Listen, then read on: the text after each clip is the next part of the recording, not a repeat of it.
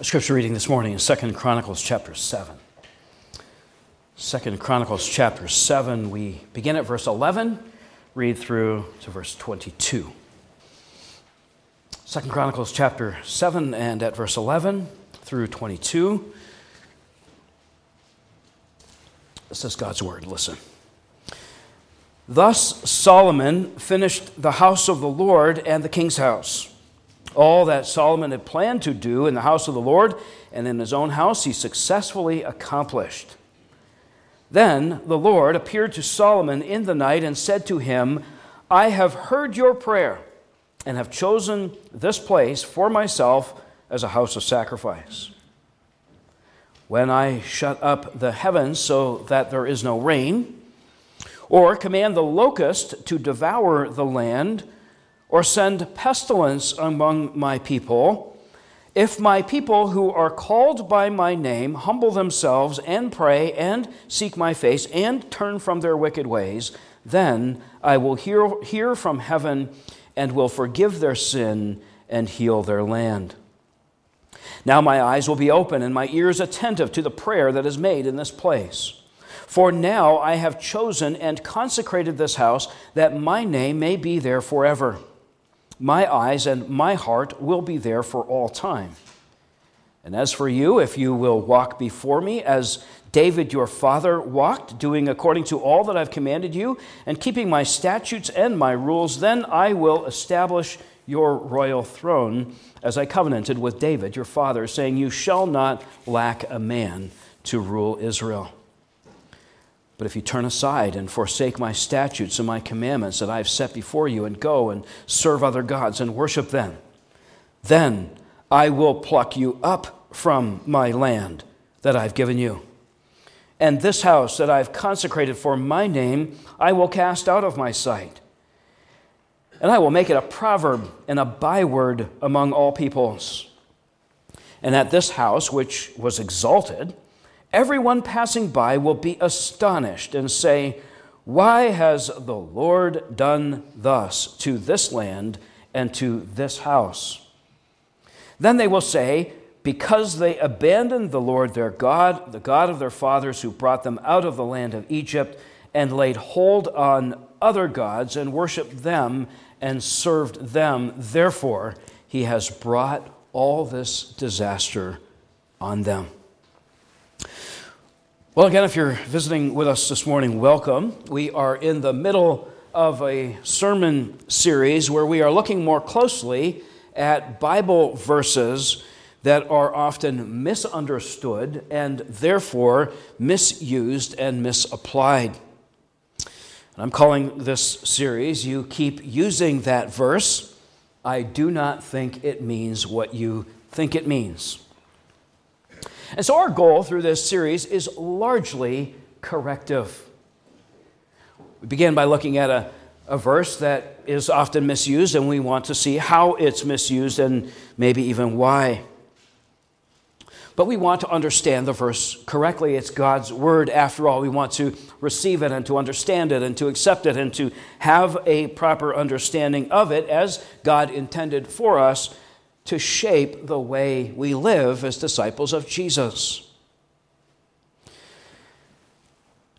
And so, to boldly go where pastors probably shouldn't go, but with an election on the horizon, I wanted to tackle just a few verses you might hear from politicians.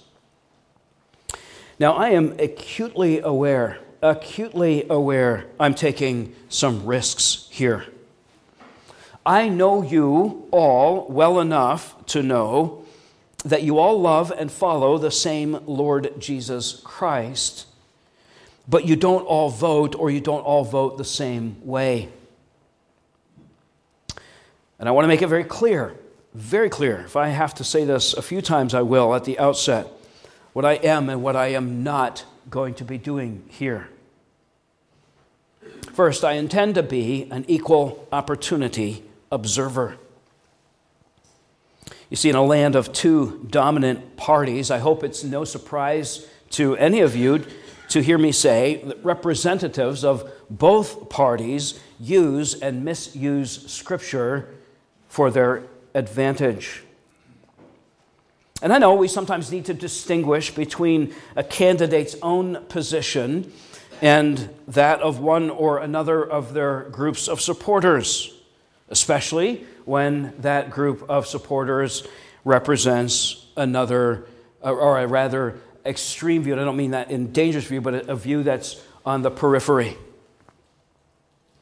So it is not my position, nor my desire, to recommend one party or one candidate over another, since not only is that illegal, but it would also be a misuse of Scripture and its application to you, and it would be contrary to your Christian freedom to vote or not as you will. So, for example, even in the most egregious cases of the misuse of Scripture, there might be other reasons for which you might want to vote for a candidate. Or just because a candidate uses a Scripture verse correctly, you may still have reasons not to vote for her if you vote at all. And finally, it is certainly not my position to say, and I don't want to hear any of you say that I say, that any one candidate in their use or misuse of a Scripture text must mean they are or are not a Christian. All right, with all that said, let's dive in, and let's dive in to the deep end, because there's probably no Scripture text more misused on a campaign trail than 2 Chronicles 7:14. If my people who are called by my name humble themselves and pray and seek my face and turn from their wicked ways, then I will hear from heaven and will forgive their sin and heal their land. As we unpack this a little, I will want us first to look at the context, because in every case where Scripture is misused, we go off the rails by forgetting the contexts. Second, we'll look at the if clause in this verse, and third, we'll look at the then clause in the verse. So the context and the if clause, and then the then clause. Well, the context here we see from verse 11, Solomon finished the house of the Lord and the king's house. He had built his glorious temple and his glorious palace.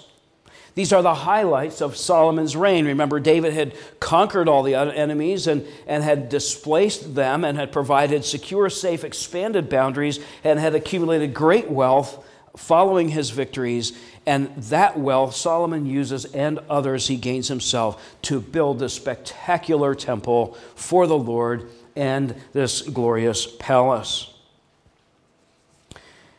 And we find out in a few verses or a few chapters earlier that as Solomon had finished his house and as the temple, as he dedicates the temple, the Lord comes amazingly and settles in. The Lord has moved in to his house. Back in chapter 6, the presence of the Lord in the house, and in that presence, Solomon prays. And he prays with a language exalting the Lord, exalting his majesty, his glory, his creative ability, his covenant faithfulness, his immensity, his grandeur, and now his imminence, his nearness to his people. You see, Solomon, as we, should be amazed that this great, glorious Lord would take up residence in this location in the middle of his people on the mountain, in the temple, in the most holy place. And so Solomon prays. And he prays that the Lord would hear and answer his prayers. And he prays and the Lord would hear the prayers of the people as they offered them up throughout subsequent generations, as they gathered in this place to offer him their prayers, their praises. And he prays the Lord would grant justice and forgiveness and restoration. We won't take the time now, you could on your own, but his prayer, Solomon's prayer in chapter 6, is filled with if-then clauses.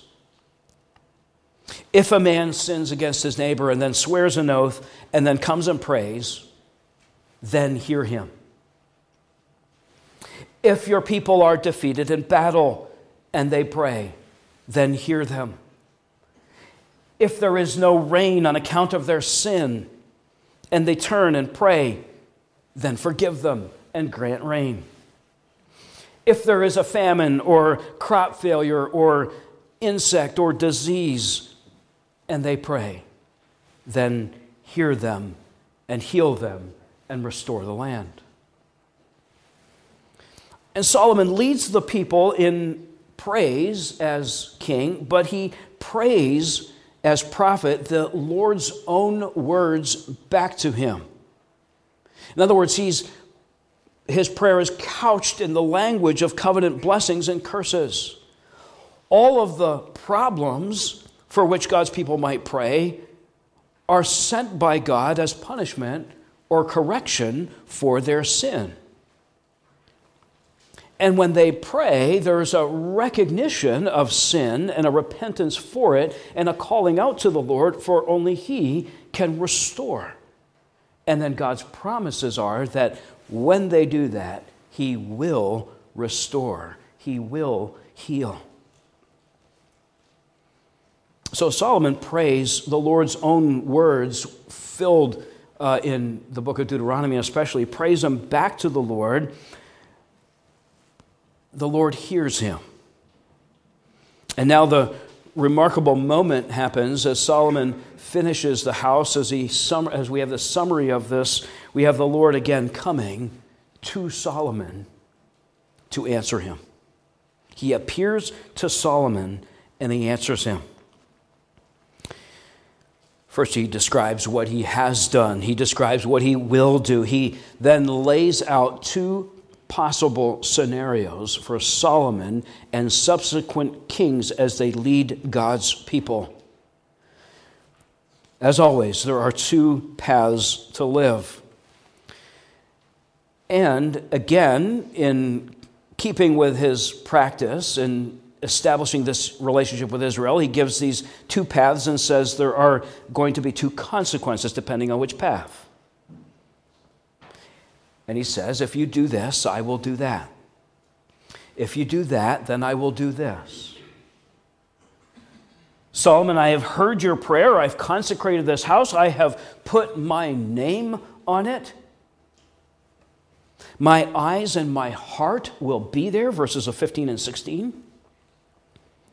But as for you, verse 17, if you do this, then I will do that. If you walk before me as David did, with integrity of heart, with obedience to everything I've told you, then I will establish your throne forever.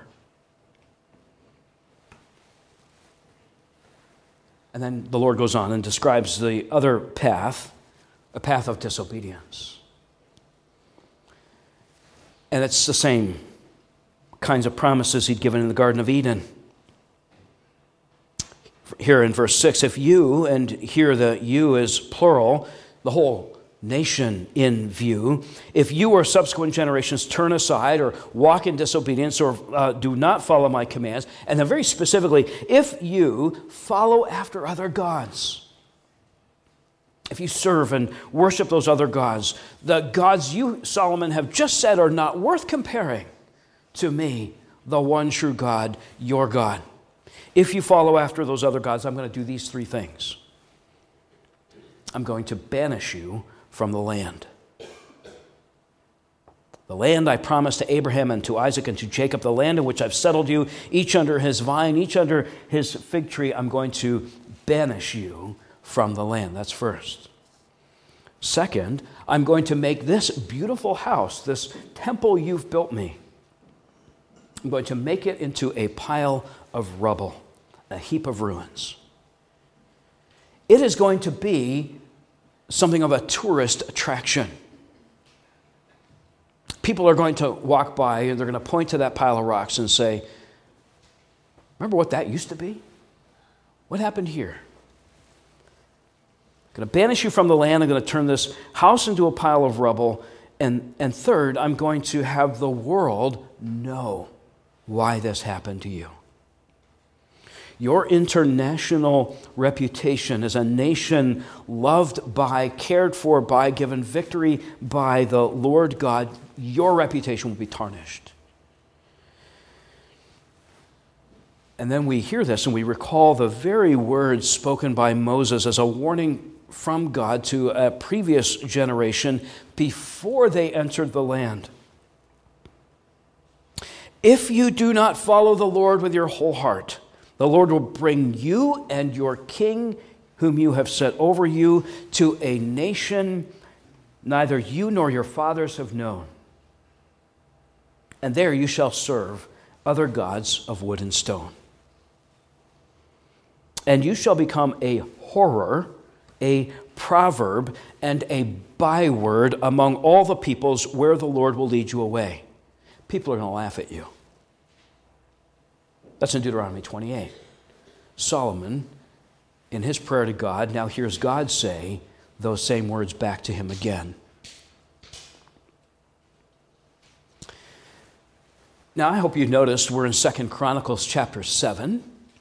And I hope some of you remember that this sounds an awful lot like 1 Kings chapter 9.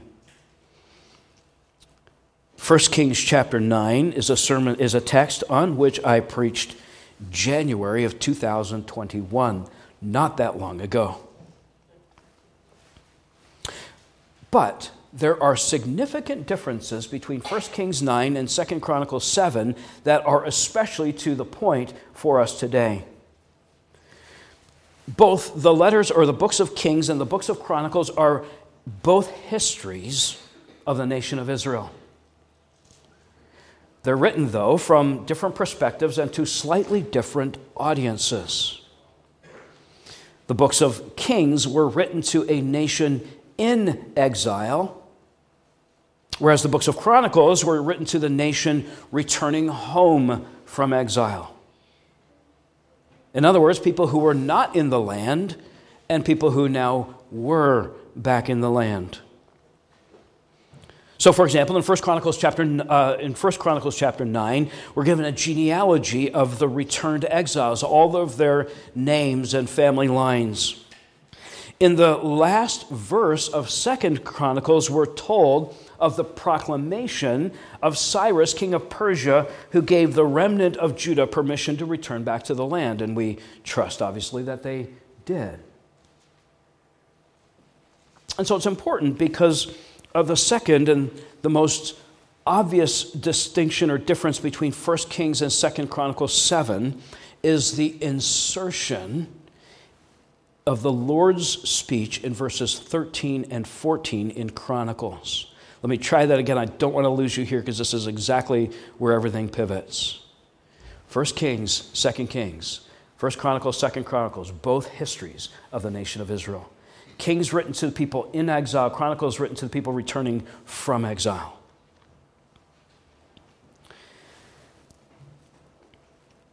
As they've returned home, back to the land, we're told this story of God speaking to his people and saying, in addition to the words you heard in 1 Kings chapter 9, we have these two verses, 13 and 14. 13 says, when I shut up the heavens so there is no rain, or command the locusts to devour the land, or send pestilence among my people, if my people then, who are called by my name, humble themselves, and so on. 13 and 14 are not found in Kings, 1 Kings 9. Now, why does that matter? Think of it this way. The original speech from the Lord to Solomon was intended as a warning with respect to the future. It was a warning to Solomon and subsequent kings that if they abandoned the Lord, they worshiped other gods, they would be taken from the land. By the time the letter of Kings gets to people who are outside of the land, it helps them understand why they're outside of the land. This is the Lord keeping his promises. He told them, you go after other gods, I'm taking you out of the land. So 1 Kings 9 serves as an explanation of how they landed in exile. But now 2 Chronicles helps both to explain how they landed in exile, but why the Lord is restoring them or has just restored them. You see, 2 Chronicles chapter 7 serves as an opportunity to give solemn thanks to the Lord for his loving restoration of his people. It's also, of course, a warning to subsequent generations of what the Lord has done, what he could and will do to his people who forsake him. So back in Solomon's day, there were these two paths in front of him. The nation took the wrong path, the Lord punished them for it. But now, in response to their prayers and their pleas, and in keeping with his promises, the Lord is bringing them back. We might think, well, they've learned their lesson. And some of them clearly do. But it doesn't last. It reminds you of the story of Noah coming out of the ark. The Lord had wiped away all wickedness and all evil. And we think, well, he's starting over. This is going to be great. And it doesn't last long. Here, too, we think the people of God have learned their lesson. They are to serve the Lord their God with all their heart and soul and mind and strength. And what would that mean? It would mean, among other things, that they would recognize that this covenant God who wanted to live among them in his temple had come to live among them in his Son. That Jesus is the Messiah. And with hearts still inclined to abandon the Lord, it will be not that much longer, at least in the course of human history, when they will crucify the Messiah. And we know Jesus came as the best and the last Son of David, the perfectly sinless Son of God, perfectly obedient, keeping every commandment and statute and rule and fulfilling all of the demands of God's covenant, who should have received every blessing of God promised as a reward for covenant keeping, and instead received the curses of the covenant because he took on himself our disobedience and the disobedience of all of God's people. So he went to the cross. The perfectly obedient, sinless, covenant, commandment keeping Lord Jesus Christ took on himself every covenant curse, that we, undeservedly, might receive in him every covenant blessing. Well, with all that in the background, then let's look in the second place, and I promise more briefly, at the if clause. If my people who are called by my name humble themselves and pray and seek my face and turn from their wicked ways. If they do all these things. Well, the first and the foremost, the greatest, the most important question that helps us understand this text properly is this: who are my people? Those called by my name. Very clearly, the answer in 2 Chronicles 7 is they are the nation of Israel. The Lord has chosen Abraham to be the father of a great nation. He said to him, and repeated this over and over again, I am your God, I will be your God, you will be my people. And he puts his name on them as his way of identifying them as his own. And with that, of course, comes all the protections and the privileges of being the people of God. And I could multiply the examples of Old Testament scripture passages that tell us the nation of Israel bears the Lord's name, or that God has placed his stamp of ownership on them.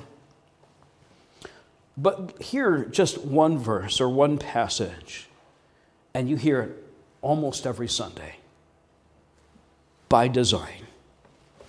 Number 6, the Lord spoke to Moses saying, speak to Aaron and his sons, saying, once you get into the land, and once all this is established, and once the whole thing is going, the priests are to say, thus you shall bless the people of Israel. You shall say to them, the Lord, Yahweh, bless you and keep you. Yahweh make his face shine upon you and be gracious to you. The Lord turn his face toward you and give you peace. Now, I know you hear that all the time, but listen to what the Lord says immediately after that. So shall they, that is, the priests, put my name upon the people of Israel, and I will bless them. So every Sunday when I offer and pronounce that blessing or benediction on you, on God's behalf, I am reminding you of your name. I'm naming you again. Naming you that the Lord might bless you. Or you could think of how this sense of divine naming and ownership is fulfilled in the New Testament. Just a week or two ago, we saw this enacted for you in the sacrament of baptism. As I pour water over the head of a baby, whose, by the way, name I announce, I say, I baptize you, name, into the name of the Father and of the Son and of the Holy Spirit. That is not just an announcing to you all in case you forgot the name of the baby. It's not an actual naming ceremony. The baby received that name from her parents at birth. But it is an identification with the triune God because he puts his name on that baby. And then, of course, there's the picture we have in Revelation 22 of the new heaven and the new earth and the ultimate expression of the banishment of every curse and the promotion of every blessing. No longer will there be anything accursed, but the throne of God, the Lamb will be in it. His servants will worship him. They will see his face, and his name will be on their foreheads. Suffice it to say, when the Lord speaks of his people, of those who are called by his name, he is not speaking of the inhabitants of this country or any other country. He's speaking in the Old Testament of the nation of Israel, and in the New Testament of the Christian church wherever it is found. So on that basis alone, 2 Chronicles 7:14 does not apply to our entire country. And as an aside here, but as an entirely related aside, I know the argument many make that this country is a Christian country because it was founded on Christian principles by Christian people.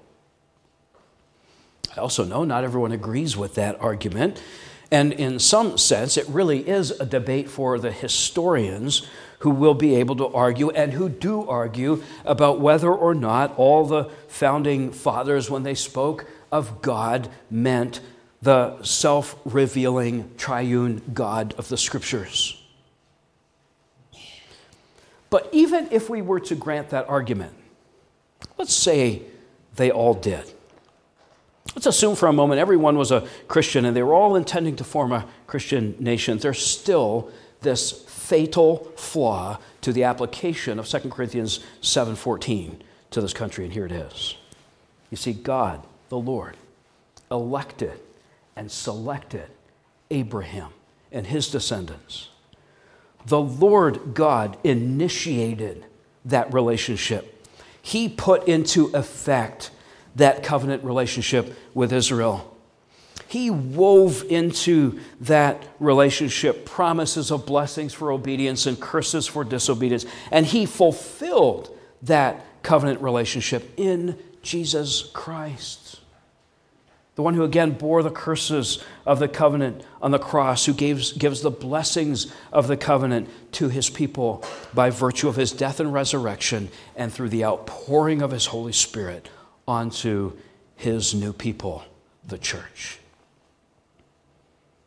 And what God the Lord has done with Israel and what he is doing in his Son, he has not done and does not do with any other single geopolitical group, including this country. You see, it's all well and good for a country at its founding to be made up of many Christians or to desire to build a Christian nation. And many countries have, in the course of human history, been established by majority Christian populations with a majority of Christians in positions of power, intending their country to be Christian, even sometimes by force. But those are at the initiative of the citizens. It's the Lord God at his initiative who establishes this unique relationship with Israel. And he has never again, ever again, said of any single geopolitical nation, these are my people and my name is on them. But he does say that about the church, which is being formed of all people groups of every nation under heaven and earth, as we saw last week in the Great Commission, Matthew 28. Let me say this just one more way. In Deuteronomy 7, the Lord, through Moses, says to his people, "For you are a people holy to Yahweh your God." Yahweh your God has chosen you to be a people for his treasured possession out of all the peoples who are on the face of the earth. That's what the Lord says of Israel in the Old Testament. And then the Lord says through Peter, the apostle, he says to you and to the church, you are a chosen race. You are a royal priesthood. You are a holy nation. You are a people for his own possession, so that you may proclaim the excellencies of him who called you out of darkness into his marvelous light. And then listen to what he says here. Once you were not a people. Well, why? Because most of you, aren't born Jews. You're Gentiles. You've been grafted in. Once you were not a people, but now you are God's people. Once you had not received mercy, but now you have received mercy. The theologian Kim Riddlebarger puts it this way. It is common to hear Christians claim America is a Christian nation. What exactly does that mean? One thing it does not mean is that America has a divinely established national covenant with God similar to God's covenant with Israel. And he goes on to add, we make a mistake when we assume the promises God makes to his church extend to the nation in which the church is found. And that means the long list of covenantal promises and covenant curses embedded in Deuteronomy and here condensed in 2 Chronicles 7 are for Israel in the days of Solomon, into the days of the exile, and into the days of the return. They are not, this verse is not for any other nation. These promises, these curses, are fulfilled in Jesus Christ, who is making a new people from every tribe and tongue and nation under heaven for God. That's the if clause, and then we need to look at finally the then clause.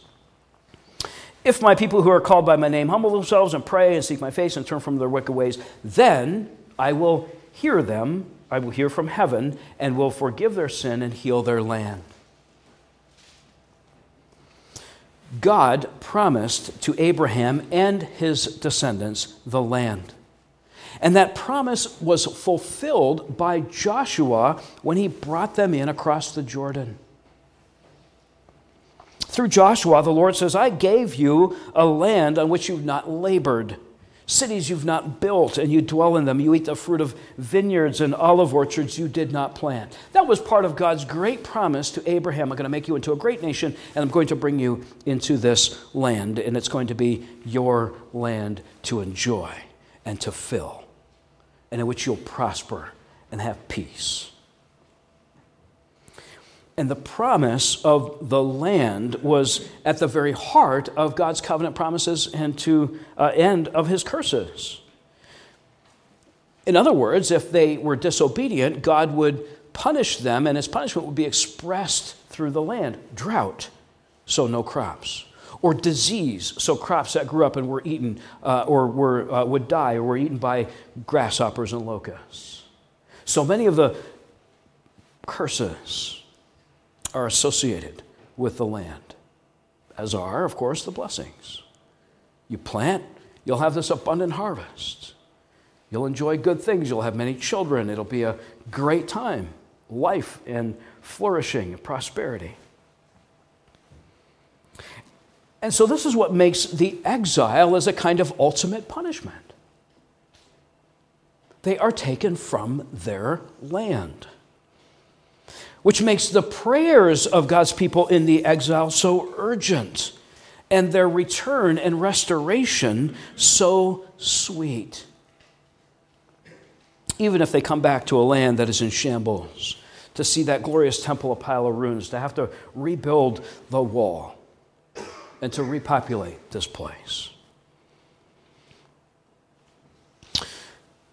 And then along comes Jesus.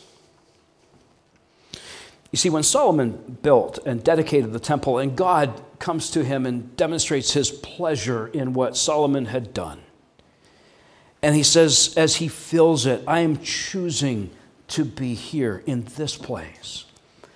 And as we think about the mystery and the miracle of the immense, enormous God of all heaven and earth coming to be locally present with his people on that mountain, in the land, and in that one little place. And we marvel at how that's even possible. We similarly marvel, or ought to, that the same immense God comes to us in human flesh, in his Son, the Lord Jesus Christ, who is, by his Spirit, building and filling his church, which he calls now his temple. And the promise of land fulfilled in Joshua, bringing them in and seeming to be at great risk in their being removed from it in the exile and slightly restored in their return. That promise of land, similarly, in our Lord Jesus Christ is fulfilled and expanded, even universalized. Because now his promises and his offer of salvation come not simply to one nation, but to the whole world, through all the ages and across all regions and places. And Jesus is no longer simply the descendant of David, the king of the Jews, who reigns over a small patch of contested land in the Middle East.